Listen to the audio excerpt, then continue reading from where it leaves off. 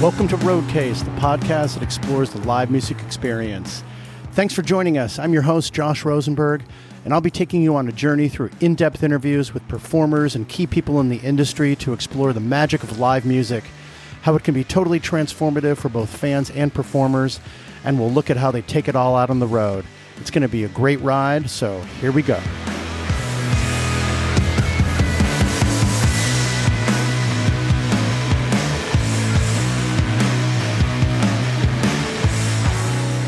Okay, here we are.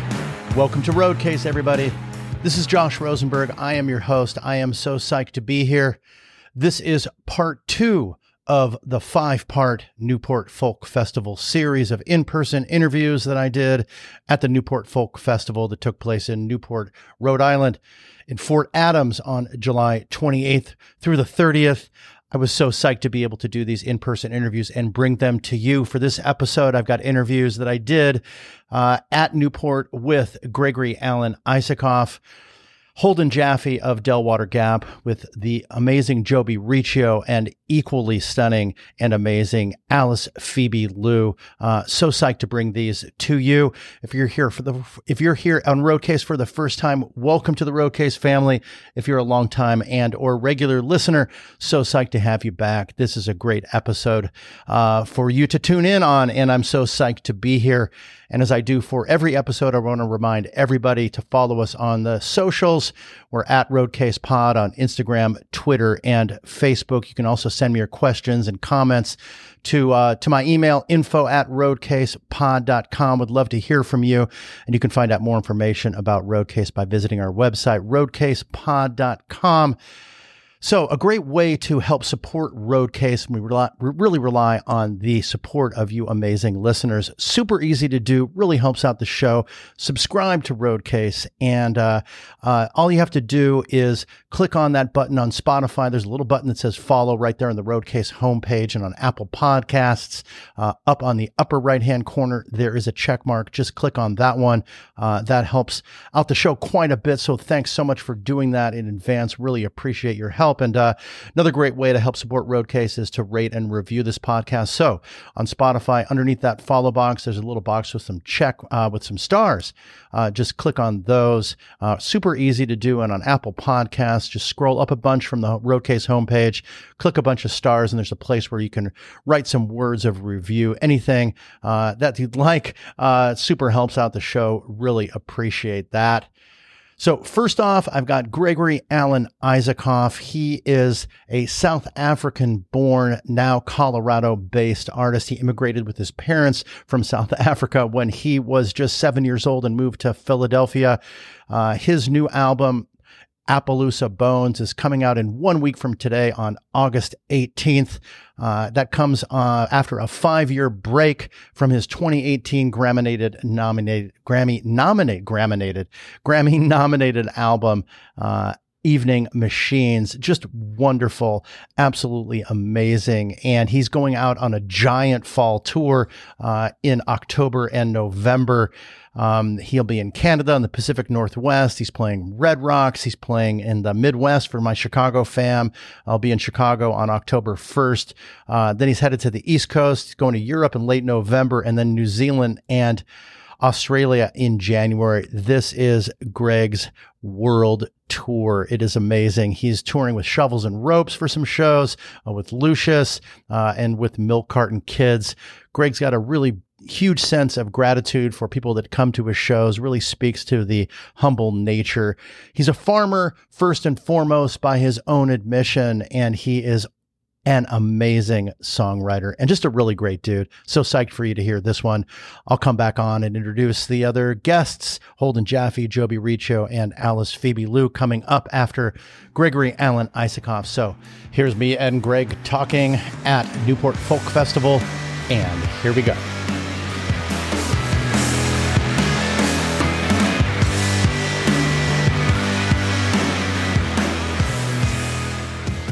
Greg, great to see you, man. Great to see you. Thanks for being on Roadcase. Thanks for having me. Such an honor to have you, dude. Yeah, thank you. I'm going to try to talk even. I know. You were telling me that you weren't a talker, and I'm like, okay, A, why are you here? B, I guess And then let's talk about like writing words down then, because your albums and what you have to say and your process is extraordinary. Thank you. Wow. It's just so beautiful. And let's talk about Newport folk. Yeah. Like, you're here, man. This has got to be your sweet spot. It's amazing here. Yeah. It's like everywhere you turn, it's mind-blowing. You know? The music you'll hear, people you'll meet and stuff. Right.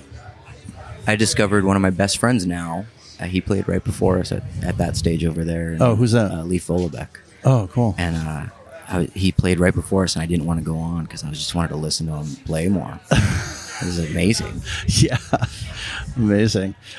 What's been like a highlight of your, like, besides that, like what's been like a highlight of your experience? I mean, there's so many collaborative things going on here. Oh my gosh. Yeah. Are you sitting in on other sets? So Yeah. your set was yesterday. I'm playing tomorrow. You're playing tomorrow. We just rolled in What this was the morning. thing you were talking about yesterday at the stage? Oh, I wasn't here yesterday. Wait, what did you just say? I was, last year or a few years ago. Oh, But okay. no, I wasn't here. All right. We played. Confusion averted. No, that's okay. We played Okay. Burlington last night, and we just got here this morning. Oh, all right. All right. Yeah. Yeah. Can't ask an artist like where they were yesterday with any kind of reliable, like any. You can't No. hang your hat on any answer that's reliable in any way. No, Sometimes I don't blame it, man. I'm like, where am I? Yeah. Yeah, I was talking to my friend Ben Atkin, who's the drummer for Goose, who are playing here today this afternoon. And I'm like, how's it going, man? Like, you guys are just getting so big. And he's like, oh, man. I mean, he's like, all right, I'm not really talking out of turn or anything. He's just like, I get off the bus sometimes and it's like hot and humid and I just literally don't know where I am. Yeah. You know, it's like, It's bizarre. and he wasn't saying it in a bad way, just kind of an observational thing. I don't want to Yeah. be talking out of turn, but still, It's you a know, bizarre- it's hard. Yeah. It's hard, right? So anyway, so your set's tomorrow, Tomorrow, yeah. and you are. Tell me about your Newport experiences to date and kind of what that's looked like. Well, you're the second person I've met today, or I've talked to today. Mm-hmm. So it's going well so Yeah, far. but in terms of playing here, you said it was a couple years ago. A couple years ago, the first time we played here was 5 or 6 years ago. It was amazing. It was mind-blowing Oh, really? just to see I'd heard about the Newport Folk Festival. I'd heard the stories how like Dylan got booed off stage for going electric. Right. It's just like, oh, I play electric now. It's like, I hope that happens. I hope something cool happens. Right. I hope people boo me off stage. Yeah, at least they were listening, right? Yeah, It's like, that's the vibe here. yeah. Yeah, Last night was really special. My Morning Jacket played. I heard it was great. And had John Oates and Margot Price come up for I Feel the Earth Move. Cool. Maggie Rogers sang You Say You Love Me, Fleetwood Mac, which is like a really cool, kind of deep cut. No, not really, but still. Intriguing things about you. First of all, you've got this new album, Appaloosa Bones, coming out on August 18th. I'm really excited about that. I've listened to a couple of the singles, and that's wonderful. And that's after a significant wait, like 5 years, I guess. That's on the how- heels, I might add, Yeah. of a Grammy-nominated album, the prior album. Remind me of the name of that one? that one was called Evening Machines. Evening Machines. It's Yeah. beautiful. I was Thank listening to it. I park over here and then I ride in on a friend's bike. I park at a friend's house. So I was listening to that album on my way rolling into Newport. Sweet. Yeah. So I that love, wait time. I love making records for that reason. Like, whenever I think about making records, I'm making records for one person. You know, like whether they're just like it's a solo experience where the show is just like you never know how many thousands of people or whatever. But it's just such a different craft, and I love that about it. So that's kind of the your muse, quote unquote, is like the one person that's listening when you're writing a song. Is there? Do you have like something in your head? Normally it's ex-partner, current partner? No, it's probably a fragment of myself that's like whatever, another person in their 87 Toyota pickup with their speakers, like, I hope it sounds good in their version of their car, or whatever. But yeah. Well, that's cool. Yeah. It's so organic and you go in so many different type of directions. I really love that. You said something funny that you're a campfire song ruiner. Yeah. What does that mean? Well, I dug that up. I had to write it down and throw it by you. I live at this farm outside of Boulder. And people stop by all the time. Bands always come through, and there's always plenty of spots to stay. Cool. And so we're always like, well, there is, because I'm going to be there late August. you can. You're welcome. But Thank we'd you. always have like little fires and share some songs, and people just chime in with each other, you know. Wow. And especially when you don't know anyone and you're sitting around a campfire sharing songs. And I don't have anything friends. like I realize like, oh, I don't have any choruses that people can, or like nothing repeats. Like, and it's like, like, all right, I don't know if you guys want me to do this, but I ruin these. Here's things. another long Dylan song without a bridge. Like, there's no repeating chorus, you know. So. But is that something that obviously that's something that you're proud of? Why?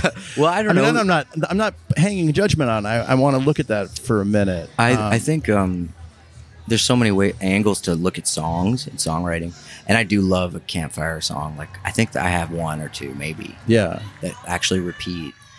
But then there's like, instead of the C, it'll be A minor or something the second time. It's like annoying for people, but here comes that chorus again. Oh, but no. It's a little bit different. Yeah. I think for me, you know, songs, like a good song is like a good poem, where it's like you start somewhere and then by the time you're finished, you're like in a different place. It's like a ride.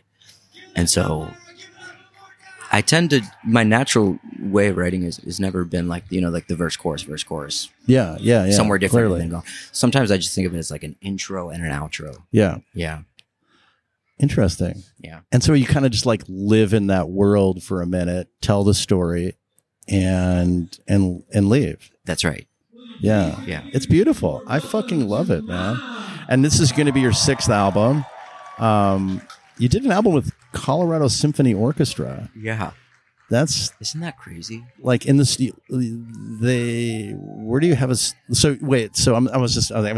stammering like first interview of the day, but like the studio, like, and then I'm like, oh no, they have a Colorado Symphony Orchestra fucking we've played venue with the symphony. We did a whole symphony tour, just different symphonies across the country. Yeah, which was this bizarre dream of mine forever, and it was so much fun. I asked the conductor at the Colorado Symphony, hey, would you guys be into like going in there and recording a show? So we had 2 shows in Denver, and there was some problems with the mics that night and the crowd noise and stuff. So they were like, look, why don't you just come back and we'll just play in front of nobody. Just like, we'll get the symphony back and we'll just do a live record and we'll just mic it up really well in an empty space, which is like my favorite. Yeah. And so that's what we got. Nice. So it's sort of a live record in front of nobody, you know? Nice. You get excited when you talk about like playing in front of nobody, playing songs that are diverse. I'm kind of getting the story now, Greg. Right. You're on a farm out there, you know? Yeah. It's a cool vibe. Tell me about the farming. You know, I was telling you, I talked to Chris Wood, who left Nashville. You know, they grew up out in California, I think, with Oliver. Maybe I'm mistaken, but I know Oliver spent some time in Atlanta. I had Oliver on the show, both, and Chris as well. And they were in Nashville together recently, because they built a studio there for Wood Brothers and other things. And then during the pandemic, Chris moved out to Vancouver. He had a partner who lived out there, and he's on a farm doing his own farming. Oh, so cool. this is like, you know, it's a thing. Like I'm a city guy. I'm not that in touch with who's like tilling the soil. Right. But you really have a serious, it's a very small enterprise there, but you're, telling me about the farming. Like you're I mean, you know, it was my first job. I went to school for as a horticulturist. You're a horticulturist. Soil science and horticulture and stuff. Yeah. And so music was something I was like, I didn't think it was going to do much. You know, I would do that in the wintertime. Mm-hmm. And I would go play little coffee shops up Seattle and like Spokane and stuff, and maybe like pay for my campsite and stuff. You know? And I didn't think it was like going to be a thing. And so it eventually, you know, I think there was a year there, I played like 200 shows or something. And I was like, oh my God, this is amazing. Like the band's paying rent. I'm paying rent. Like it's happening. It's like beating the next level of like Zelda or whatever. And you're like, I didn't even think this was possible. And then I found myself really missing my job. I was like, this is cool and everything, but I miss working. So like farming is like your number one thing. Yeah, it is. And so now I guess we're on our 8th season at this farm where I'm at, and we do about 100 CSA members. What's CSA though? It's I saw that in the writings and I didn't. Yeah, it's a really cool thing that a lot of small farms do, which is it stands for community supported agriculture, which is you just sign up for these boxes in the spring, and you get the get like a box box thing. Yeah, of vegetables. I should do that. From And I'm so close to Michigan and farms and stuff. I a lot need of to people do are that. scared of it because they're like, I don't know what to do with fennel every week. But we switch. I could do we it. switch up. You roast it every and you week. eat it. Yeah, and we throw Preferably in with a lemon chicken. Yeah, we throw in some interesting crops once in a while, but we do about 10 to 12 crops every week. Right. And wasn't there something where you were giving it to like food to people in need? Yeah, as so well? we match like however many members we have, we match a portion of the share, and we donate that to the food bank, which is cool. fun and cool. Cool. Keeps our compost small, and that's good. Yeah. Well, I guess like I'm thinking about the organic theme, organic songwriting. You have this very interesting songwriting process, and the organic gardening, organic songwriting, kind of like just getting the hands dirty and getting into things and sort of living with things and watching them grow. If I can be silly enough to like extend that analogy out, but Absolutely. This 5-year process of album has been written of waiting from your last album to this one there's been quite a bit written about it. And so I was thinking a little bit about it and reading a little bit about what you've said about living with these songs and creating it and being in one particular environment when you're had thought of when this song came to you. Yeah. I think it's really interesting how you look at songs, correct me if I'm wrong, but as kind of a breathing element, and something that comes alive and comes to you when they do. Was there any time during that when you were more impatient or? Absolutely. I always have these ideas. I was like, I'm going to make this lo-fi record. It's going to be like a lot of old K guitars and like kind of rock and roll record. I just like love records like that. Yeah. And then you'll start the process and the songs are like, fuck you, we're going to do this other thing. And the songs are like, fuck you. and so you just kind of have to follow. And your only kind of guide is like, do I feel something, Right. And that's really at the end of the, so I think a lot of the time I spend between records is listening and taking space away and coming back to a piece of music and being like, That's interesting. Do I So still feel you something? create something, it's kind of like a living thing, and then you come back to it and see what it says to you. You don't force your own nature onto the song or the process or what you do. It's kind of a, Like if you want to make a lo-fi fucking rock album, you can I can do it, but it wasn't what was happening. Interesting. And so I just realized there were all these like super B-sidey, long kind of ambient songs that wanted to come out, and I was like, all right, well, this is different than That's what so cool. I wanted to do, but That's so cool. yeah. And you've been playing these things around, and We've been playing a few songs. What's been the vibe? Like, is that interesting for you to like finally? It's great. I mean, I assume you played them for friends and things, and you've ruined a couple campfires with them here and there over the last 5 years. Yes, for sure. But like to be up in front of the stage and put those out there, It's great. I play with amazing musicians too, that I've been playing with forever. Yeah. And I love, because I record mostly by myself in the studio, and I love what the band has done with these songs. Nice. Is that where you brought a band here? Yeah. Tell me about the band a little bit. So I've played with the same guys forever. Actually, one of our guitar players, Danny, I used to be his drummer when we were 11. Oh, wow. God. Yeah, I remember we had this 4-track recorder, and I remember being 11 or 12 practicing in his basement, and we threw the 4-track against the wall, and I think he said it. I'm not sure if I said it or he said it. We were both like, we'll never sound like Pearl Jam. He was right. He was right. Yeah. We were bummed about that. That's awesome. Real briefly though, your parents emigrated from South Africa. Yeah. Are you Jewish? Jewish, South African. Okay. Bizarre herd of people. But quite numerous though. There's a lot of Jews in South Africa. Yeah. In Johannesburg? Yeah, surprisingly, yes. Yeah. Well, it didn't surprise me. I'm a Jew and I believe in the diaspora. Like there's like Jews all over the place. Yeah, but my whole did family. Did they leave for any kind of like reasons? We left during the height of the apartheid in South Africa. And so a lot of our family went to Australia or different places. But so you have your own individual family diaspora. Yeah, and so my dad is he's an electronic engineer, and he got a job in Philadelphia. And so we all moved from like picking mangoes when we were kids to like Philly. You know what I mean?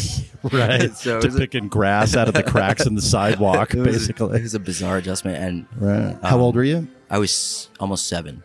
Yeah. Pretty good time to move. Yeah. Yeah. You're like exciting. conscious. You remember a lot about South Africa.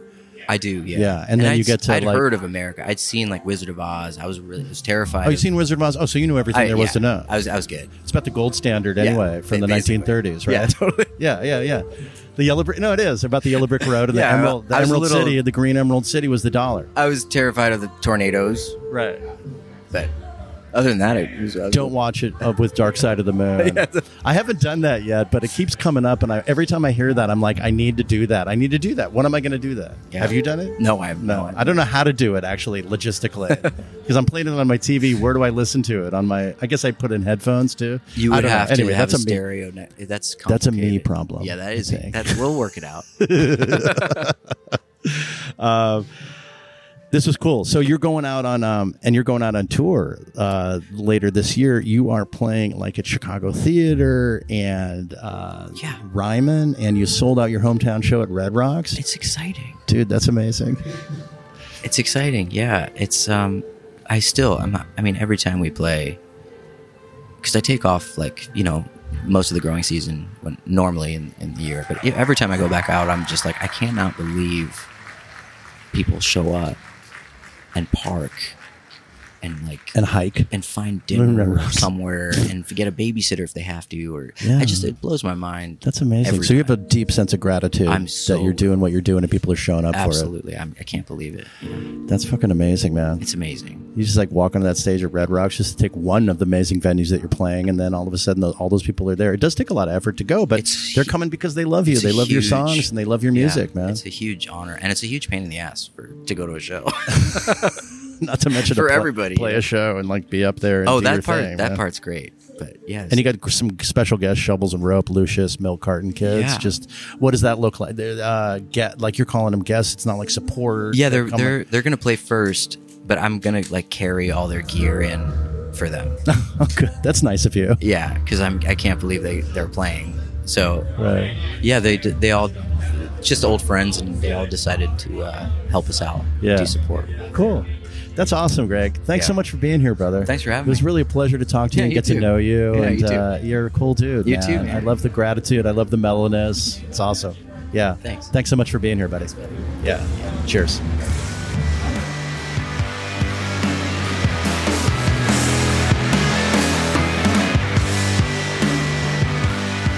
Okay, that was me and Greg Alan Isakov having a nice chat on the couch at Newport Folk Festival. He's got a new album coming out entitled Appaloosa Bones, and that's coming out just in the next couple of days on August 18th. Such a mellow dude. I really loved talking to him. He talks about making records for kind of one person. I asked him what he's really, what the audience really is. It's kind of that one guy talked about it being a fragment of himself. And, generally I like talking about live performance, but the songwriting craft for Greg is really kind of the thing. So we really focused on that. He loves the craft of making records and writing songs. And we had that laugh about being a campfire ruiner, which was really interesting. Just, it doesn't have that repeating chorus that comes back in, and really had a good laugh about that. We talked about how writing a good song is like a good poem. It's just a ride. You show up in one place, it starts in one place, and you end up at a different place at the end. Super devoted to horticulture and his farming in Colorado. And you can tell, everything about him is really organic, to continue that analogy. Just a wonderful guy. Like I said at the top, he's going out on this giant world tour in Canada, Pacific Northwest, Red Rocks, the Midwest, East Coast, and then Europe in November, and then New Zealand and Australia in January. Go to his website to check out more information about Gregory Alan Isakov. Coming up now is Holden Jaffe, who performs under the name Delwater Gap. Holden is an NYU graduate, grew up in Connecticut. His upcoming album is entitled I Miss You Already and I Haven't Left Yet. It's coming out on September 29th. He's really in a great place in his life. We talk about how he started out sort of playing out while he was at NYU, and that kind of supporting atmosphere that really ignited his performing and his songwriting. He's also a producer, started to kind of delve into production, and then his music just really took off at that point. But Holden's just a very affable guy, super bright. We had a really great conversation. Obviously, we connected on the NYU stuff because I spent a lot of time in New York, and he's just a really wonderful human. I know you're going to really enjoy this. And he played on the main stage at Newport. That was his first time there, and he was just in awe of that process. He's going on an extensive fall tour in October and November, including Brooklyn Steel in his hometown of New York. He'll also be at the Metro for a Halloween show for my Chicago fam, obviously on October 31st. You can check out more information about Holden's tour, Delwater Gap, at Delwater Gap's website. Really excited for you to hear more about me and Holden chatting here at Newport Folk Festival live. And I'll be coming back on after that to introduce more guests on this part 2 episode. So here's me and Holden Jaffe having a nice little chat.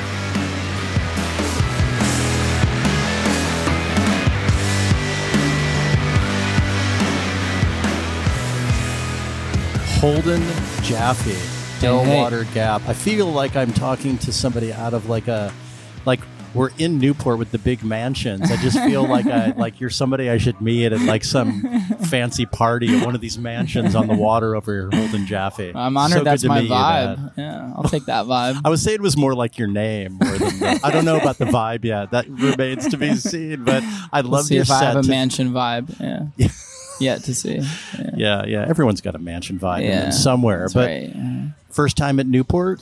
Yeah, I mean, I've been here. I took a boat here once. First time at the festival. I mean, at the second time in Providence. First time at the festival.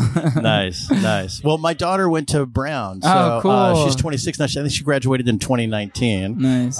So I've been in this area a lot over the years, Amazing. and I love this. I mean, at the fest, I came out here once just as a tourist with my kids. Cool. You know, because you got to see like the mansions and stuff. Yeah, Are you from around here?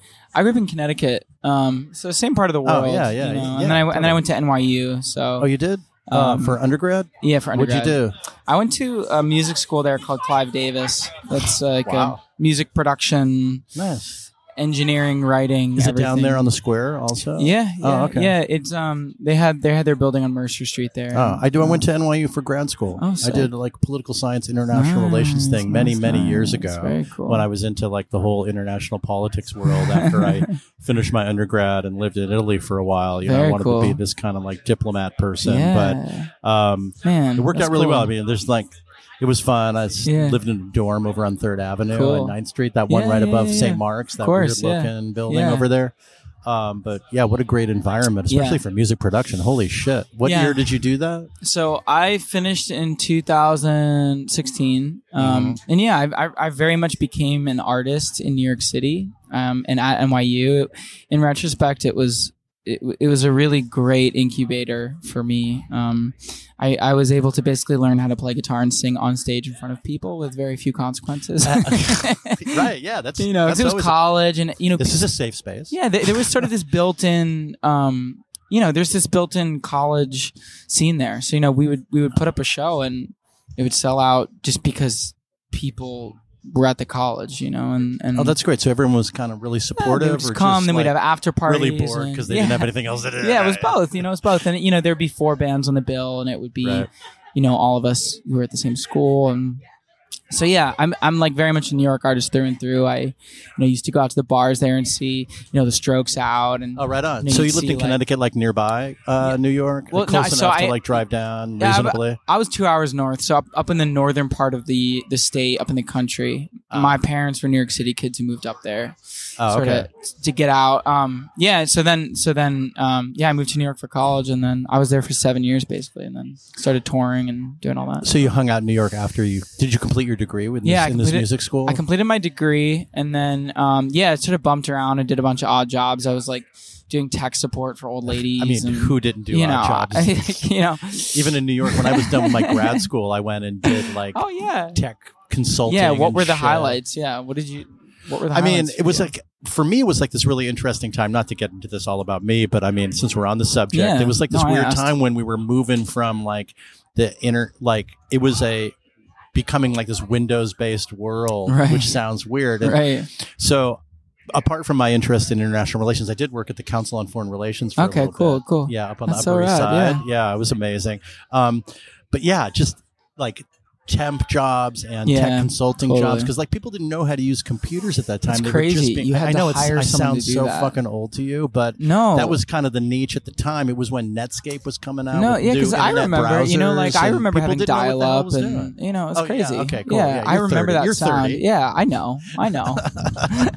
But yeah, I did a bunch of that shit. I worked at a Careful photo with that booth water. company. No, just be careful. I worked at a photo booth company, so I was like setting up photo booths at influencer parties and like trying to make sure drunk people didn't break them and stuff like that. I waited tables for a bit, and the thing, there's so many people in New York with so much shit going on. There's always a way to get in there and there's just kind of always like a make way a couple bucks. Oh, always. I mean, the amount of bullshit I did. Yeah. And there's always waiting tables. Always. You know that the Italian on McDougal, that little Italian coffee shop, it was La Lanterna. Oh, of course. Do you know La Lanterna? Yeah. I fucking waited tables in there for the longest time in like the mid-90s. You must have seen interesting people, right?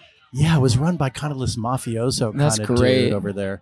Yeah, I mean, there must have been some NYU kids and interesting artists. Yeah, it's right off the square right there. Yeah. I didn't notice. I was working so goddamn hard. Crazy. Like, just crazy. Way over caffeinated. And totally. Buzzing, and also people are coming in there desserts and coffee and cappuccinos and stuff. So sick. So you did that degree for 4 years. Then you said you hung around there for like 7 years doing shows. And was that I was sort of bumping around. Start? Well, I honestly, I finished college and it was tough. It was coming out of school, it was humbling, and I couldn't really figure it out. The music thing, I had a couple sort of strange record deals and strange management situations, and I was like, cool, maybe I'll become a producer. So I started producing, which is great because I was able to make a little bit of money, and I got really good at production, and sort of because of that, I started producing my own stuff. Yeah. So a lot of my first couple records came out of really like grinding in New York, and I was renting a studio overnight, so I would get there at like 6 p.m. and work all night. And I made a couple records like that and really like cut my teeth and learned in real time. And then for yourself, for myself, which you just have. I just kind of did it, and then the pandemic hit, and I had a bunch of tours cancel, and I was like, man, I think this might be my sign from the universe. I'm gonna take a step away, and I called a couple people, and I was like, man, I think this is a new chapter. And of course, as it always goes, the moment I started having those conversations, I had a song start getting some attention online, and got a good manager, got a record deal. It was like away, literally within 48 hours. I mean, really? It was crazy. The moment.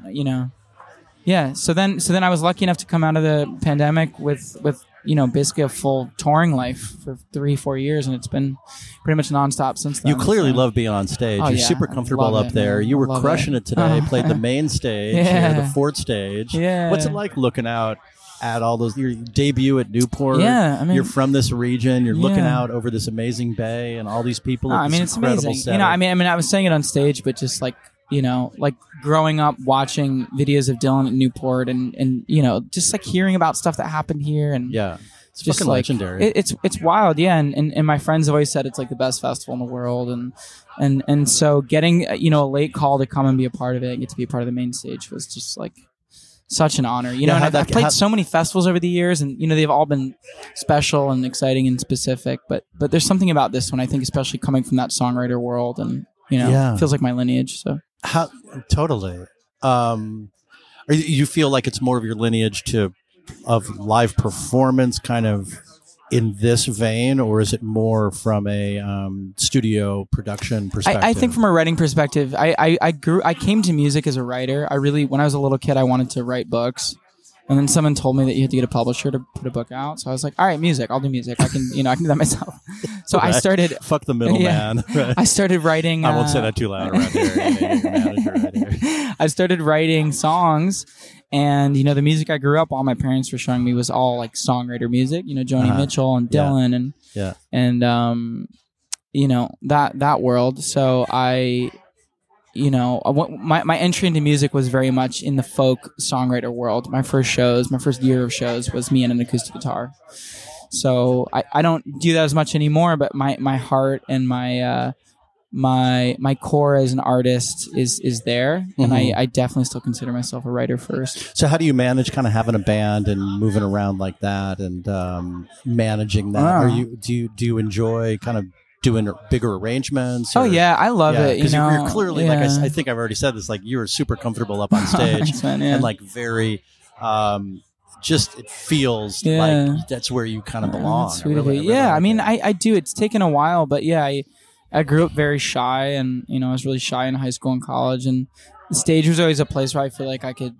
It's kind of like your own space. Could open up a bit. Yeah, I always felt more comfortable in front of like 10,000 people than with 5 people in a room. There's something about it. Interesting. Well, Yeah. I mean, ostensibly you're a performer, Yeah. and that's where you belong is on Yeah. stage. So who cares how many Yeah. people are watching? Really, Right. if you're doing your own thing, Totally. If you're doing the thing you're meant to be doing, then you're comfortable up there. Totally, yeah, it feels good, and yeah, I mean, yeah, it's been a journey, like the last few years have just been really heavy touring. I've, done the U.S. 3 or 4 times. I've done Europe twice. Went to Australia. Wow. So this is a real moment of like clicking in and feeling myself getting good at something. So I'm happy that After all that touring, this is the thing. I mean, yeah, it's the last 6 months, I've really felt myself like I have been able to give myself the time and the self-love to sit down and take a look back and be like, oh, I've gotten good at this thing that I didn't feel like I was always good at. That's fucking awesome. So it's cool to have a second to do that, and that is. But wait, hold on one second. You said doing this thing that you didn't always feel that you were that good at, but we were just talking about. Did I understand that correctly? Because we were just talking about how you feel comfortable up there. Yeah. Now, well, I think there's a difference between feeling comfortable and feeling great. And I think I always felt comfortable and super confident. Yeah, 100%. exactly. So I think I would always feel good on stage, but I would always have this feeling of like, man, I have a long way to go. And I still feel like I have a long way to go. Of course, right. It's a life's journey to become a better performer. Yeah. But I think I'm feeling myself sink in and feel confident and be able to just like give myself a little pat on the back.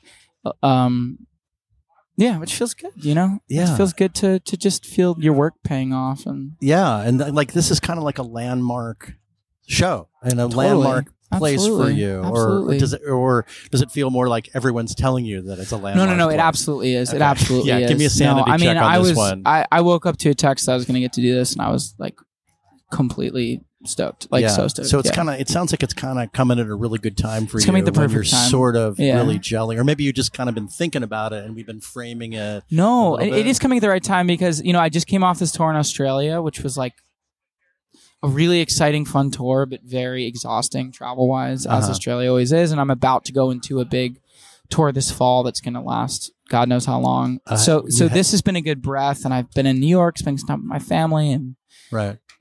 This fall, you headlining? Yeah. We start. So my album, I have a new album coming out end of September, and then we have a headliner that starts. I want you to say the title of it because it's really cool. Tell me why. Okay, so the album is called "I Miss You Already" and I Haven't Left Yet.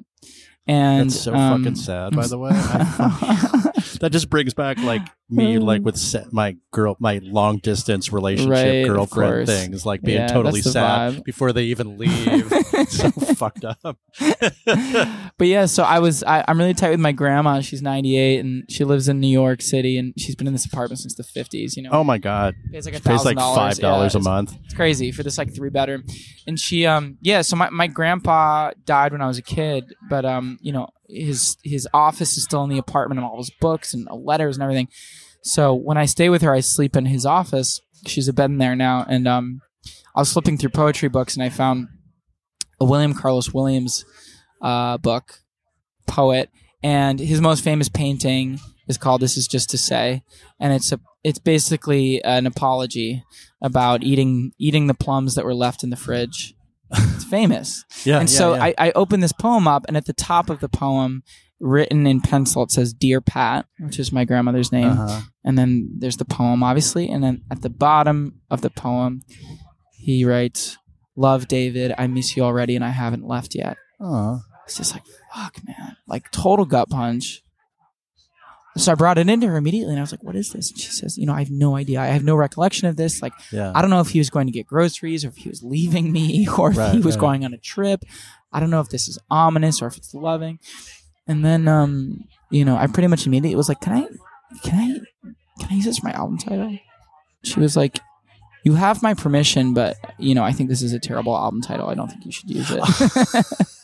God, leave it to the grammar. Just cut you to the chase. So yeah, and she's an artist. She's a filmmaker, so she's been a huge part of my development as an artist. So she, it feels like a nice way to honor her. It really is. That's really special, man. Yeah, thank you. And, she's a sweetie. Yeah.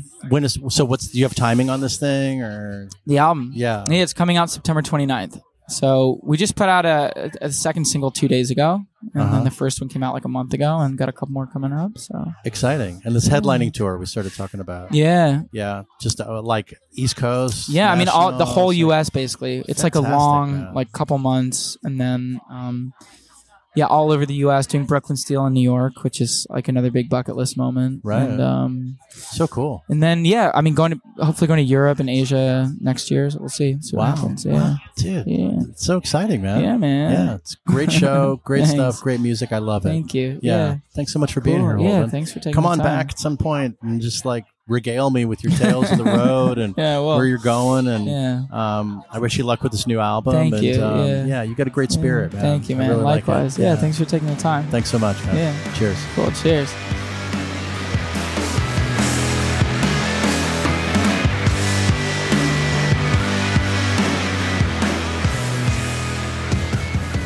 Okay, that was Holden Jaffe, Delwater Gap.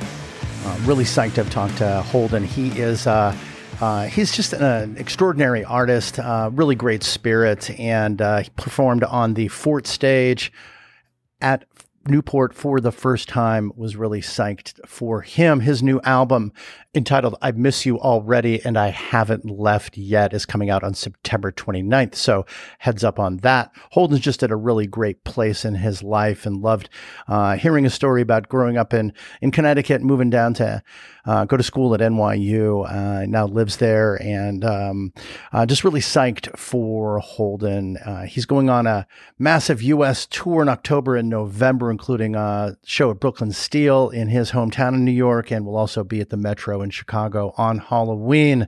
You can find out more information on the Delwater Gap tour by visiting their website. Thanks so much to Holden for being here on Roadcase. Next up is Jobi Riccio. She is a wonderful 25-year-old folk singer. She is the 2023 John Prine Songwriter Fellowship Award winner. She's just affable, energetic, just a really fun spirit. Had a really super nice chat with her. She's got an album coming out entitled Whiplash. It will be out on September 8th on Yep Rock Records. Really psyched for her for that. This was her first time also at Newport. She played on the Foundation stage and brought Aaron Ray up for a song or two. I was really psyched to listen to Jobi's story. She's so excited about everything about songwriting, about being at Newport. She grew up in Morrison, Colorado, right there at the foot of Red Rocks. And it is really a treat to just listen to her stories and where she's been and where she's going. I'm really psyched for her. So next up is Jobi Riccio.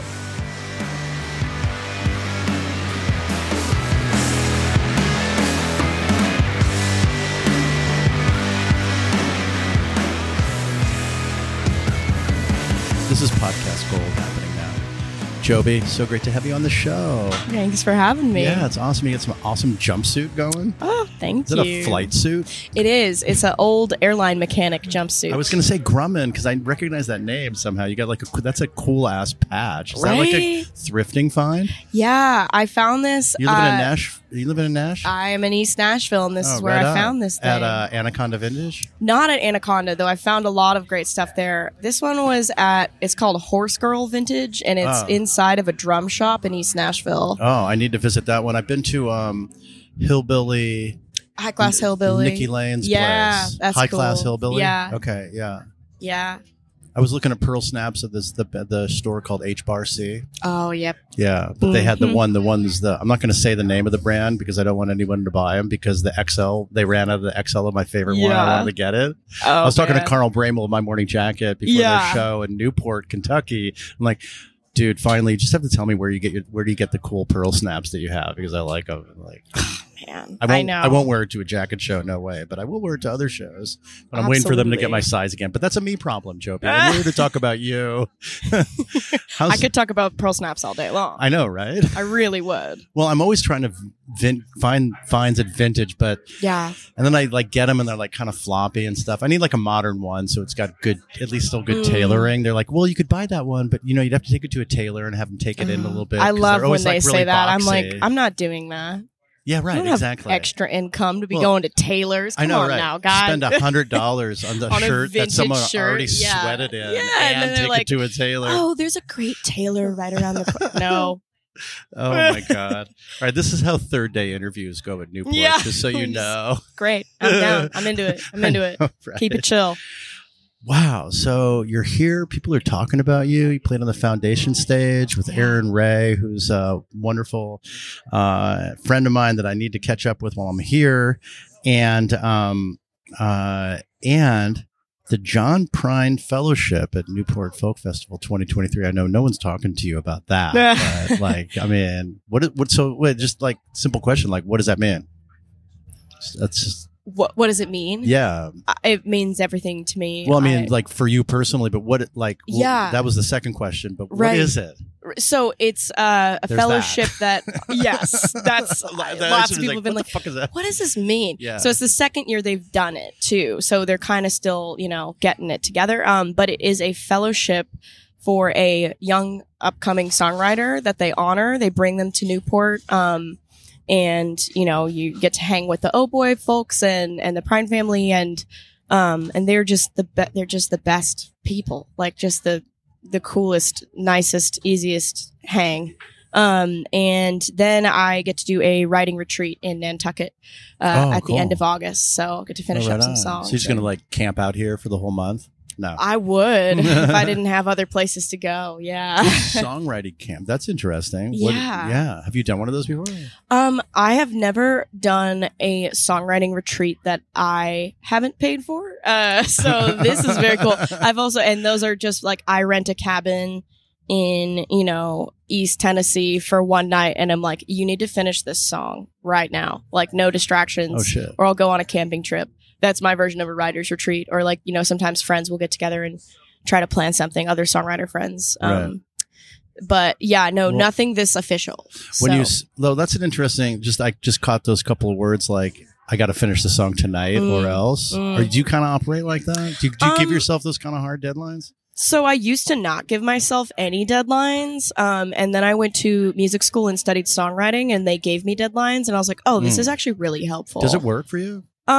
Sometimes it works and sometimes it doesn't. And I think I'm still weighing like what is my, what process really does work for me. And like, cause sometimes I just want to allow myself to be a person, and not just a songwriter. And the culture of where I live in Nashville can be very like, yeah, let's write together, like songwriting. And Right. sometimes I just simply want to hang out, and not do anything related to music. Well, there's that too. Yeah, I just mean, allowing you gotta- myself to like. It's to like the be- company retreat, basically. Yeah, You go and out, to- you could do stuff with your colleagues or whomever. Yeah, and, like, you it just- literally is like that. Yeah, It is team building. Yeah, It's called in the just- corporate environment. totally. Yeah, yeah, but just keeping like that. Just understanding that creative energy is like really sacred and sometimes hard to come by. Yeah, so the that's like busier that- you get. So when you get that feeling, but Yeah. you don't push it. yeah, or just Yeah. like I had a good idea. This is like I did this last fall where I like rented this cabin on Hip Camp and was like, all right, finish this song idea that you have, because I had this idea and I was like, Hip Camp, is that like an app for yeah, it's an camping? Oh, app cool. that you like people like. Sorry to interrupt. No, you're good. People like put their land out or like a cabin that they have. It's like Oh, cool. rustic Airbnb. All right. Plug A for little Hip. cheaper. Plug, plug for Hip Camp. So you did that. Yeah. You went out there. You camped and Yeah, and I finished a song that I was like, it's not recorded. It's not coming out on anything anytime soon. But Right. yeah, it was a Right. good exercise for me. You got this new album coming out, Yes. Whiplash. Whiplash. I love that. I love that title. I mean, I know your writing's very personal in a lot of different ways, and it's that back and forth, like everyone can feel like that. Like you're going one way, then you're going another, and there's just different things that are pulling you. Am I getting close on that? Is that sort of like what the feel is for that? Yeah. And it's coming out on September 8th. 8th. Yes. Okay. It's coming right up. Yeah. Yeah. There's right a couple around the singles corner. out there that are really, really amazing. And Thank you just got you. signed to Yep Rock too. Is that what this is Yeah. going to be on? Yes, this is coming out on Yep Rock. Fucking A. That's amazing. Yeah. You list one of your influences is Bonnie Light Horseman. Yes. Fucking love them. Josh Kaufman was here yesterday. I saw him with his children, Oh, I shit. think. Or maybe they were, I don't know. They were just I'm little assuming kids they were following him around. I like literally that's me. Yeah, I'm like, right. hey, can you show me how you do this thing on the guitar? Hey, what's your pedal board look like? Hey. Right. Like right, that would right, be right. me. Yeah. He filled in for Bryce Dessner one night in Guadalajara, Mexico, because Bryce had to they were in Mexico. I saw him in Mexico. I had seen the National in Mexico City the night Yeah. prior, and then Bryce went to a wedding, and then Josh just played guitar for the National. I was like, you had me at hello, dude. I was good with Bonnie Light Yeah. Horseman and everything else that you do and all the production shit that you do, and then you're like just Yeah. stepping in and playing the National guitar parts. So good. Yeah, I'm yeah. jealous. I love Bonnie Light Horseman. Oh Yeah. my god. Yeah. Oh. I mean, I've been an Anais Mitchell fan forever. Her songwriting. is the more you dig on her, the more you're like floored She's a by like genius. the other amazing thing that she did that Yeah. you didn't know about. Yep. Yeah. Just Yeah. in the one sense, you want people to know of all your accolades, and then people Yeah. just like start finding different things that she did. Like, oh yeah, Right. I just won a Tony. Yeah. I mean, not that no one knows It's about that. So But, great. Yeah, she is. I am beyond inspired by her. right. Yeah. Okay, I'm totally envious of you because you grew up in Morrison, Colorado. Mhm. Hopefully Yeah. you figured out how to like score like seats, or you were friends with the ushers, or Morrison Red Rocks.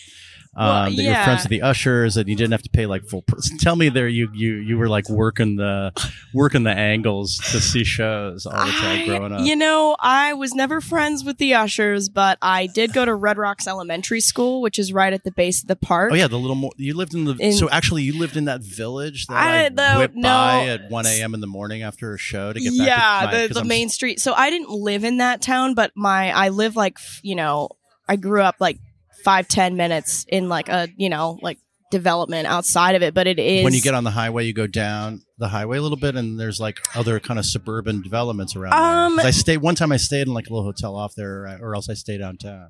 Yeah, there's no hotels out where I grew up. Like it's it's closer. It's in the foothills. So you go down okay. from the foothills All right. into Morrison. But my elementary school was right at the base of the park, and we used to be able to hear artists sound checking from the playground. Yeah. So I heard that growing up, and then we would do our fire drills. We would walk up into the park from my elementary school because it was wow. connected. Yeah. We basically get to go on a hike. And Yeah. then then Allison Krauss is sound checking at Red Rocks. Right, So right. yeah, pretty charmed existence growing up. Like truly had it very Did that have an good. influence on your like musical? Totally. Like you're like knowing like these incredible players are playing. Yes. At this, and it's Yeah. such an incredible special place. They talk about.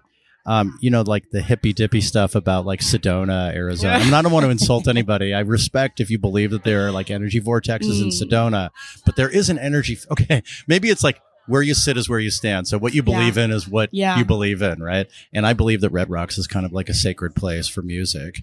And Absolutely. it is. Absolutely. But is it just me when I go there? I feel this incredible feeling of this is it. This is the place. Jim James calls it the birth canal of the universe. Hell yeah. First of all, hell yeah. I mean, and I'm not just saying like he said it to a journalist. I'm like, he said it at fucking Red Rocks. Like, Damn, I should have thought of that. Holy hell. That Yeah. is good. yeah. I totally feel that. I mean, I felt that as a kid growing up. Like downtown, there's this place I used to go get soft serve when we would have half days at elementary school Yeah. called The Cow. And there's this still there? mural. Do I need to go it's there? still there. Soft serve downtown Soft serve. Denver. Okay. Downtown Morrison. Oh, more. All right. There's soft serve and I'll try to make it when I like on my way up to parking or something. No, get a cone, and then there's this mural of like Bonnie Raitt, The Grateful Dead, Of like course. everybody. And I used to look at that mural and just like dream and be like, Oh, I fucking want to A. be. That's so cool. I want to play Red Rocks. Like I want to sing at How Red old were you? Rocks. Oh, I was like 7, 8, 9 Yeah. years old, dude. Right. Like thinking of just like how it would feel to stand on that stage. Yeah. Yeah. Do you know how it feels yet? Well, I actually sang with Erin on that stage. She had me up as a guest. Amazing. Back in 2021. I was like, "Are you serious?" She texted me, and she's the best. She's the best. She really is. She was like, "Yeah, girl, you're from here. Like, we gotta have you up for a song." And I was like, "What?" Oh like my just God. the best. So the tell best. me, how'd that feel? Incredible. Yeah. I mean, there was someone from my elementary school who took a video of me and sent it to me and was like, "Oh, hey. that you hadn't heard of in a while." Well, I didn't know they were there, of course, and they DM'd me on Instagram and said, "Oh my God, look at you." Oh, that's so fucking amazing. Red Rocks Elementary. How happy were you about that? Oh, it was incredible. It was that's so good. cool when like people that you hadn't been in touch with know you. Or, oh, it's so sweet. Cool. Yeah, it's people so cool. from childhood. It's very, very sweet. Hometown show at that venue. Wow. Yeah. Circling back to Whiplash. So tell me, I was talking about like my impressions of that title. Tell me about the album and that title and sort of the things that you're thinking about and brought those songs into fruition.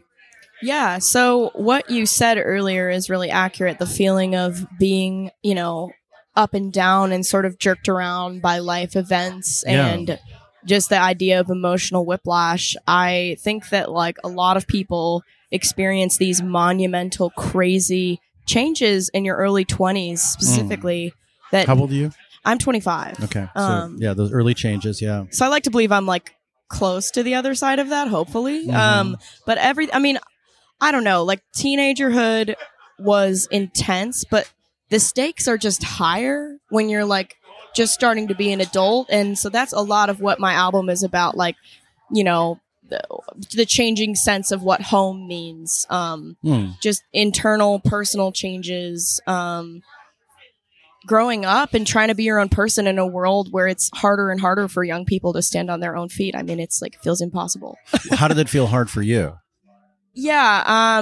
I mean, I was just going through like some personal changes, with, like just in my personal life. And I had moved to this new city to study music, and it was completely different from where I grew up. And just, I mean, that was really what it was just like, oh my God, this is so much. Like, how do I handle all of this? I don't feel equipped for any of this, and it's all happening right now. And I've, flown the nest, and shit, I have to be an adult now, and I don't have any money. What do I do? How do I make my rent? It's amazing. You're the voice of that generation, like that are listening to folk music and doing that. Well, you got. I mean, I don't think that's a reach. You're a voice. Yeah, of that. totally. I mean, I have kids. Sure. I have my oldest is 26. I got a middle one who's 20, and those are two girls, and I got their younger brother's 18. Yeah. So I've lived that. I understand that. Yeah, it's a tough time. Absolutely. I mean, older people will go, you're young. No. But the stakes are different. They didn't have the pandemic happened. That too, yeah. I was going to say, That didn't happen back in the day, right? Because then you went back home during that time. I did, I moved back home. So we're in with both your parents. No, my parents are not together. So I went back with my mom, and then eventually saved up enough money to get my own spot in Denver, and then saved up enough money to move to Nashville. It's interesting when you get thrown back into the nest a little bit, even with just one parent. Did that have a factor in how then it's sort of like parents see you in one way, and then you think like, oh, maybe I'm not that. I'm my own person. Did that play into kind of your thinking a little bit? Yeah. Well, I mean, I think the pandemic, it just felt like a big regression for everybody too. So and then to just be back with my mom, we were both just so. It's kind of weird how you fall back into those old roles of mom and child, or older sibling, younger sibling, all those things when you come back home, and then it was just like that on steroids. Yeah. So yeah. Well, a good album, great album came out of it. Thank you so judging much. by the couple of singles. And, that was that album. Working on that. I'm looking forward to it on September 8th. Sorry. Thank you. No, working on that album got me through that whole period because Fantastic. We did it all mostly remote, and I went back and forth from Asheville to Denver to record it, and it absolutely got me through that whole period. So fantastic. Yeah. The power of songwriting, the power of song, power of music, and the energy of Red Rocks that you take everywhere you go. Yeah, I like to think so. Yeah. Right on.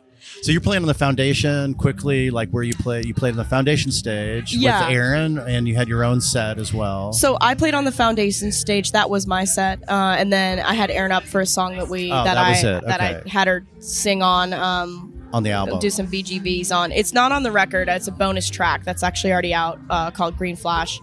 So that was my set on the Foundation stage. And then I was in the Pitkins Theater. Margot Price hosted All the Best John Prine tribute. Was that amazing? It was incredible. Yeah, it was every musician I've ever admired. Wow. Wow. How from cool. all and decades. So you were like was hanging there. back there and like being able to meet people. Who'd you meet that really made an impression on you? Well, I met Emmylou Harris, and that I got off stage and she was right there. It was like a jump scare. It was like Emmylou Harris, and she was like, "You have a beautiful voice." Oh my god! I almost cried. Yeah, Okay. I kind of did cry a little bit. Yeah. Then she complimented my shoes later. I was like, "Girl." Wow, it just keeps getting better and better. Yeah, Were you wearing the flight suit? I was not wearing the flight suit. I was wearing a different jumpsuit. That got some good compliments from people. Yeah. Oh, I'm a jumpsuit girl. Absolutely. I used to be a dress girl. No more. No, fuck that. Jumpsuits. Yeah. It's more me now. Yeah. Yeah. This has been a delight. Yeah. This has been Thanks awesome. so much Thank for coming you. by, Jobi. Thank we've got so friends in much. common, so it's all good. Yeah. We'll see. We'll be seeing each other, I'm sure. I hope so. Yeah. I do hope so. Yeah. And good luck Totally. to you. Thank Really. you I so wish you the much. best. Thanks for coming to Newport, and I'm so happy to know you, and thanks for coming by. Thank you. Continued success, and good luck with the album release. It's going to be exciting. Yeah. I'm psyched. Thanks. Yeah. Keep your eyes and ears out. Absolutely. Thanks, Yeah. Jobi. Thank you so much. Cheers. Awesome.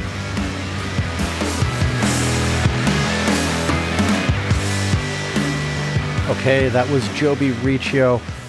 Just a wonderful conversation with Jobi. She's just so excited to be at Newport for the first time, and I am really psyched for her as well. Like I said, she played on the Foundation stage, played a song with Aaron Ray.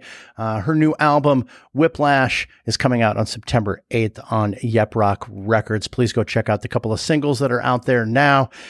Really, I'm looking forward to more amazing things from Jobi Riccio. You can go to her website to find out more information about her. Coming up next is Alice Phoebe Lou to round out this part 2 of the Newport Folk Festival series. I got Alice Phoebe Lou in this headlining spot.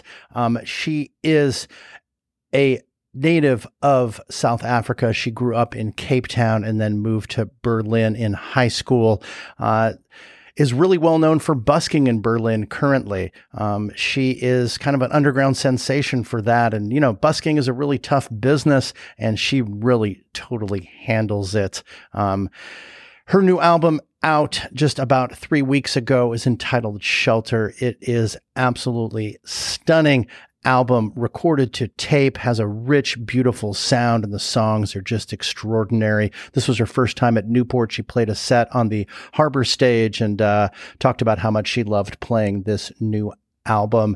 Since she's based in Berlin, she tours a ton in Europe and currently has a European tour scheduled for the fall. You can check out more information about that on Alice Phoebe Lou's website. She's also planning a spring tour here in the U.S. So psyched to have talked to Alice. This is a really fun conversation. So here is Alice Phoebe Lou.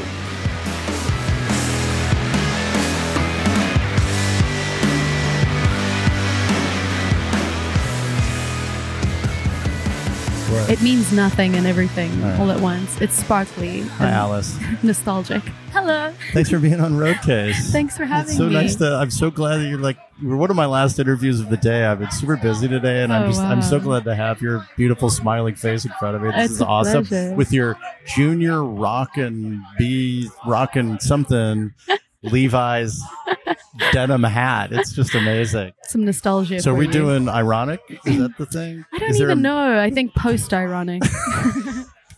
Uh-oh. Like another thing I got to think about. No, now? I've got zero idea. I'm pretty bad at all the boxes and all the ticking, you know. Yeah, well, who's good at it? But I don't know. Yeah, let's tick all the boxes and then just like worry about the fallout later. Yeah, you know? exactly.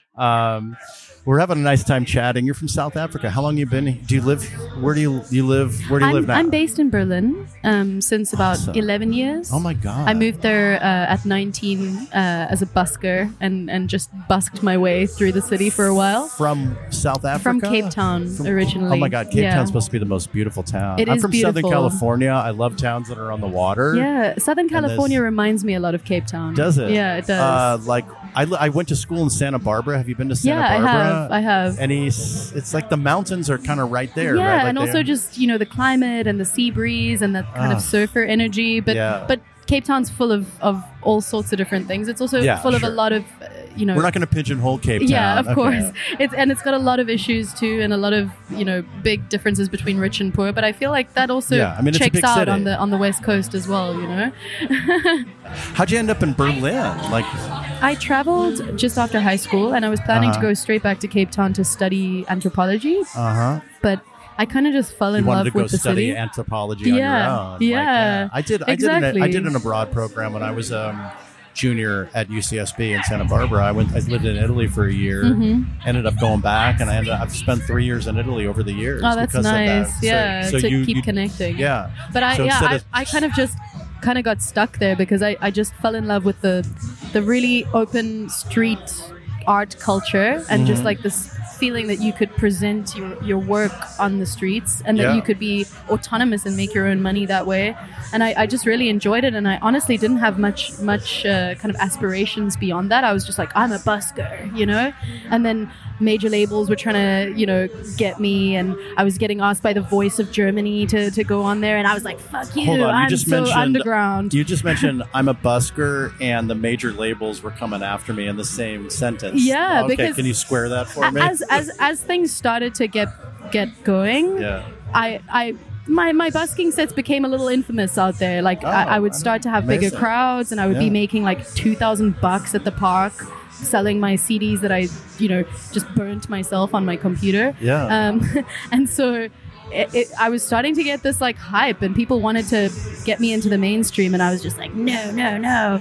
And then eventually I managed to find a way to make it work for myself without a label. I've never signed to a label. And here I am at Newport Folk Festival, an independent artist, feeling good, feeling excited. Sitting here talking to me on Roadcase. I mean, it doesn't get better than that. Yeah. That's amazing. That's just an amazing story. Like, how's been quite a busking ride. in Berlin? Like, I love it. I still were do you in it. the underground and like doing that whole thing? I mean, it's kind of what you make of it, and that's the beautiful thing about it. It's got its difficult things. I think that's why a lot of young women try it and actually stop very quickly, because there's all sorts of people that take advantage of you and throw things at you and shout things at you and try to harass you and assault you when you put yourself out there. Fuck that. It's insane. Yeah. But if you've got to be incredibly thin skinned. You have to be pretty tough to handle that. Yeah. And I got through that, and I found my community, and you kind of make your rules. It's very Lord of the Flies. Like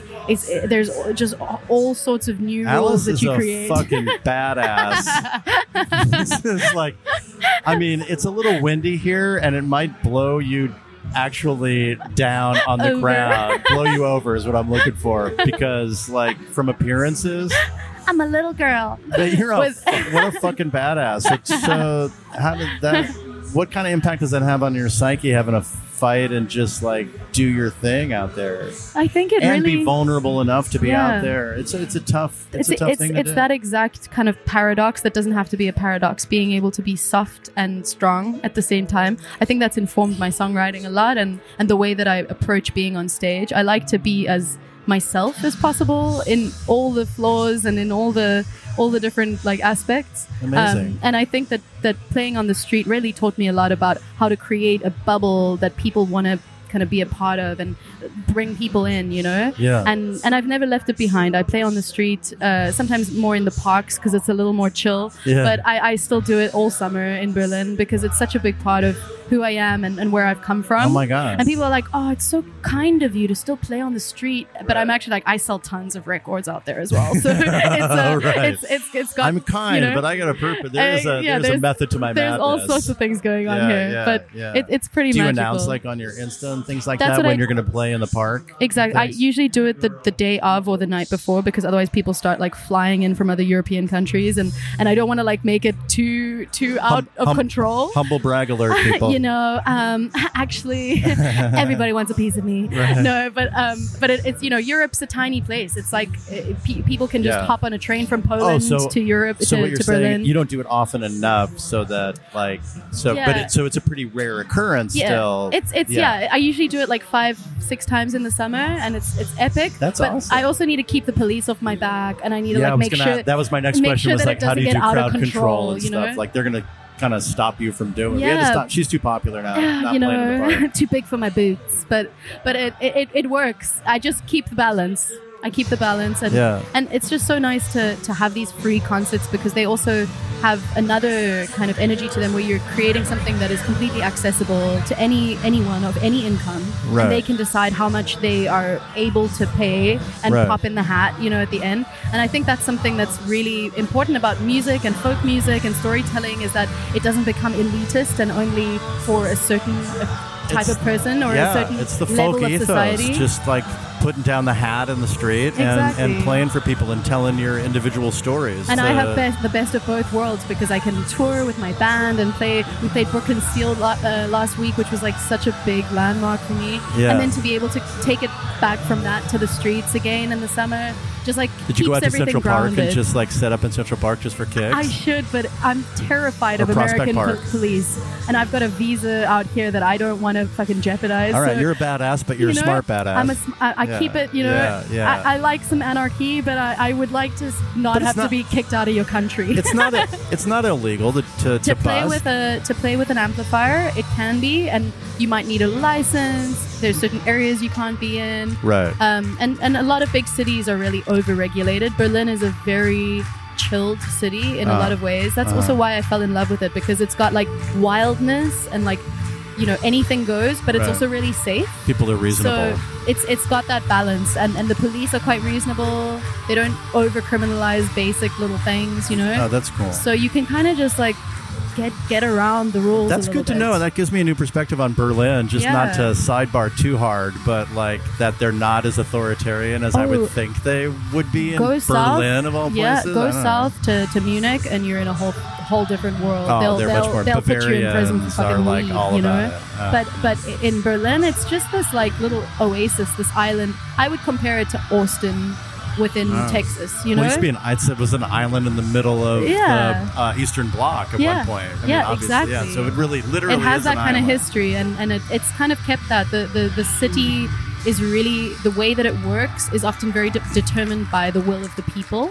And there's so much protest. There's so many things going on, and so many ways that the people kind of take back and challenge the things that are getting out of control, like gentrification, like rent rising, etc., which every big city has issues with right now. Yeah. But Berlin feels like it kind of holds onto, and it really makes people accountable for those things, and I really love that spirit, and that's why I've kind of stuck around there. Amazing. Yeah. I love that for you. Thank you. It really makes sense. I'm so glad we were able to talk about that. And people that go out and busk is like one of my favorite stories to have on here. So you're like playing on Roadcase in general. So many artists have open mic and busking story. Yeah. The Head and the Heart comes to mind. John Russell, who's the lead guy in Head of the Heart. They started out busking. When they played in the Pike Marketplace, that there's a video of them playing like 20,000 people in this major square in Seattle. Beautiful. It's like a transportation center and some kind of market now, I guess. Yeah, I've been around there. John used to busk with his buddy down below, like two floors below. I mean, things like that happen. You used to busk. You were busking, you still are. You're out there playing your music to people you don't know, ostensibly, which is nothing new for you. And now you're at Newport Folk. Like, what does that mean to you? It means a lot. I mean, are you tearing up a little bit? I actually I played my first song, and I honestly nearly burst into tears. I had tears coming out, and I can't cry and sing at the same time. So I was actually really worried. You know, can you cry and talk? You can cry now. I haven't made anybody cry yet on this show. Not that I'm trying to. But you're trying to make me cry. I don't have to make you cry. We just have to start talking about it. But honestly, it is like one of those days that feels super surreal and feels like I'm just so grateful to my parents for introducing me to the music that they did when I was growing up, because I feel like that's essentially why I'm here today. It comes from being inspired by many artists that have played here over the years. Right. Inspired by their songwriting and their spirit, and then something like this feels very inaccessible to an artist like myself. I'd consider myself not a mainstream artist, not somebody who's been signing with labels and getting further in their career through that. That somehow feels like there's almost like gatekeeping sometimes in the music industry in terms of who's allowed in, and it feels surreal and beautiful to be here. I don't really have many words. Yeah. Those roadblocks and things that you've had to face. Yeah. I mean, to just be here is something that's really kind of beyond sort of what your expectations have been, and definitely to be welcomed with open arms to something like this must be extraordinary. And I have there's artists on the lineup today that I revere so much, and just to be sharing this day and this kind of moment in history with them, it feels really special. Amazing. Yeah. So you had a new album that just came out 3 weeks ago called Shelter. Yeah. Were you able to play some stuff from this? And how's that been? Like putting that out to the world? Yeah, most of the set was Shelter. I kind of just went for all the new stuff because I love feeling fresh and in the moment with my sets, and feeling really honest about how much I'm enjoying the music I'm playing, And it went down so well. I mean, it came out 3 weeks ago and I already saw people singing along, and that was pretty surreal. And it felt really good. I felt like I chose songs that were much more laid back, but I ended the set with like some punk rock and roll energy. Right on. And I think that's also really fun to show the audience that you're multifaceted. The range of emotions involved that you're feeling too. Exactly. Like it's not just like a unidimensional sort of thing. Exactly. Yeah, and it's beautiful. And the reception to the album has been awesome. Like it's doing really well on college radios, which I think is such a cool vibe out here, that college radios actually have such an influence on music and on this new generation of kids who are just like has. ready I worked for college it. radio at Santa Barbara. It was amazing. I mean, it wasn't that influential or anything, but to expose younger people to anything, to new music, to new names, to what it really means to be a music fan, especially from a live perspective. Definitely. And what this place is all about is just, there's so many sets here that are going. Are you here just for today? Are you able to catch some other music? We're heading back to Berlin tomorrow, so I'm just here today. But I'm most excited for Angel Olsen. I've always been a big fan of hers. I used to play her songs on the street 10 years ago. Oh my god! She was one of the first artists I covered, actually, and her songs kind of like were like a big sister to me. You're able to stick around for her set. I am. That's what I'm most excited for. And I think when I was listening to your stuff, I think I mostly recalled for me was Faye Webster. And I was like, I said to you before we got started, I'm like, oh, is everyone telling you that? And you're like, oh no, you loved that reference. Yeah, I'm super into it. What did you say you were like? I'm honestly surprised that nobody's said that before. Like mainly because of the sound of the records at the moment. I think she's probably also recording to tape like me. And using quite an analog sound. I love that rich, warm sound that comes from that. And it's kind of like that orchestral, but that feel of that of the emotion in kind of a subtle way. But I can just kind of see where I think it's going. And it feels really good. Yeah. And it's really playful and full of energy. Like the last record just feels like a very honest and loving record. And I enjoy playing it so much, and people seem to really enjoy it today. So that made me just I think it's going to take me a while to get down from being this high. Oh yeah, well you got like an 8-hour flight to come down. Off exactly. Touring a bunch towards the end of this year. Do you tour a lot in Europe because you're based there more so than in the States? It's been hard to break into the States. It always is, especially when you're not with a major label or something like that. But this might help. Yeah, I would like that. I hope so. We just started to tour more in the States and actually be able to afford coming out here because the visas, everything, it's wild. And I'm funding everything myself. But I'm really happy with where things are going right now. This is only the second festival I've ever played in the States. Whereas in Europe, we have a bigger audience and a lot more going on. But we've got a big European tour in the autumn. and we're planning a tour right now for spring, summer in the Here. States. Okay, great. So, Make sure yeah. to come to Chicago. Oh, I'd love to. Yeah, we were there Shubas or not Lincoln too long Hall? ago. Were you? At Talia Hall. Talia we played. Hall, That was beautiful. Who'd I you love play that. with? With my band. Yeah. Yeah. Awesome. Yeah. Yeah. Who else was on the bill? Just me. It was me. It was my headlining show. Fantastic. Yeah. Fucking A. Yeah, things have been I must just not have been in town there at that yeah. time. Things have been going really well recently. Like since the pandemic, because I released 2 records in the pandemic, it kind of was a very creative time for me, luckily. Right. And since then, the States has just been welcoming me with open arms, and I'm ready for it because I love it here. I always have a lot of things to be inspired by, and I really enjoy traveling and discovering the different food and the different things. You know, there's always something to experience out here. Amazing. Well, Alice, this has been so great to be able to sit down with you. Yeah, I hope that I've we enjoyed can, chatting. Connect for like a longer interview on the show at some point. I'd love later that. On. Yeah, Yeah. sometime next year you can tell me all about. Hopefully, you won't be jailed for busking in some weird place. So continued luck with that. And, Absolutely. Keep the know, cops off my back. It's Yeah, fine. exactly. I'll cope. with your growing fan base of people that are willing to fly in to see you Exactly. play for free in the park. Yeah, exactly. Right. And tip generously for you fans out there. Thanks for being on the show, Alice. Thanks for having me, This was such a Josh. pleasure to Yeah, meet you. such a pleasure So to meet awesome. you too. Thanks so much. Yeah, it's a pleasure. Cheers. See you next time.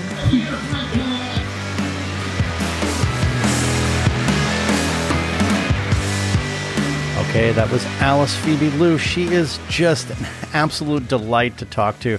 I really had a good time. We got really chatty sort of at the beginning, which is how we came in, and the Hold Steady was playing in the background. It was really kind of what in-person interviews were, and it was just a delight to talk with her. She's just like super chatty, which is a great thing, and loved her perspective on busking and how it is a super tough business. And I had no idea that it was just like really sort of a little bit easier in Berlin to do busking than in New York even, which I guess kind of makes sense. We're very authoritarian in the U.S., and Berlin with its hyper democratic background as a city, kind of an island within a country at one point during the Cold War, it really has that sense of collective will of the people. And loved how she talked about how she loves playing out on parks and how it really the free concert notion of just making things completely accessible to everyone so that music doesn't become elitist,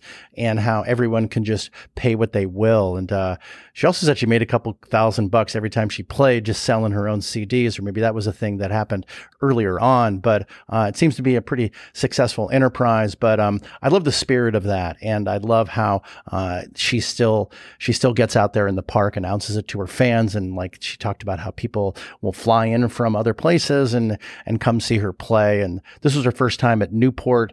She was also looking forward to seeing Angel Olsen, and she's just like super excited about being there. That's what it's all about. Really love Alice Phoebe Liu. Please go check out her latest album, just out. It's entitled Shelter.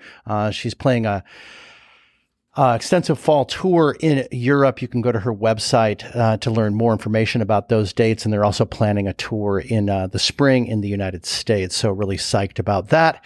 And that wraps up this part 2 of the Newport Folk Festival series here on Roadcase. We've got another 3 parts to this series, so stay tuned for those. Those will be coming out in the next couple of days. Was really psyched to have Gregory Alan Isakov on the show to just kick off this particular part 2.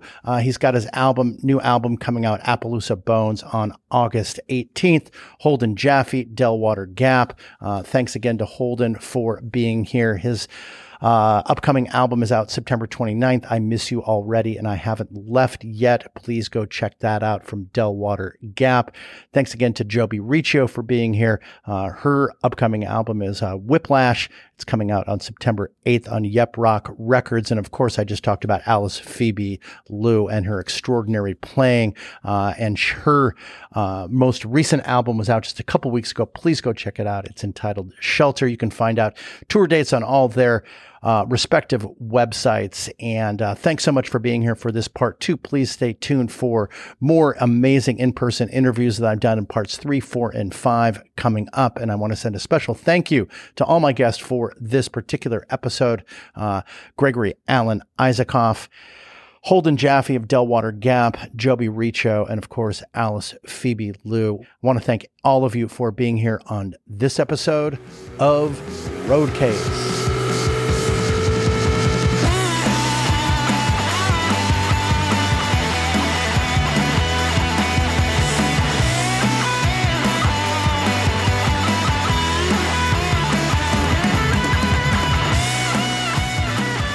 Thanks again so much for listening. And I'd like to encourage everyone to get involved with Road Case. You can do so in a number of different ways. You can email me at info@roadcasepod.com with questions, comments, and even suggestions for guests. Or you can follow us on the socials, Instagram, Twitter, and Facebook. We're at RoadCasePod. And we have a YouTube channel called Road Case Podcast. And of course, you can subscribe to this podcast on your favorite listening platform.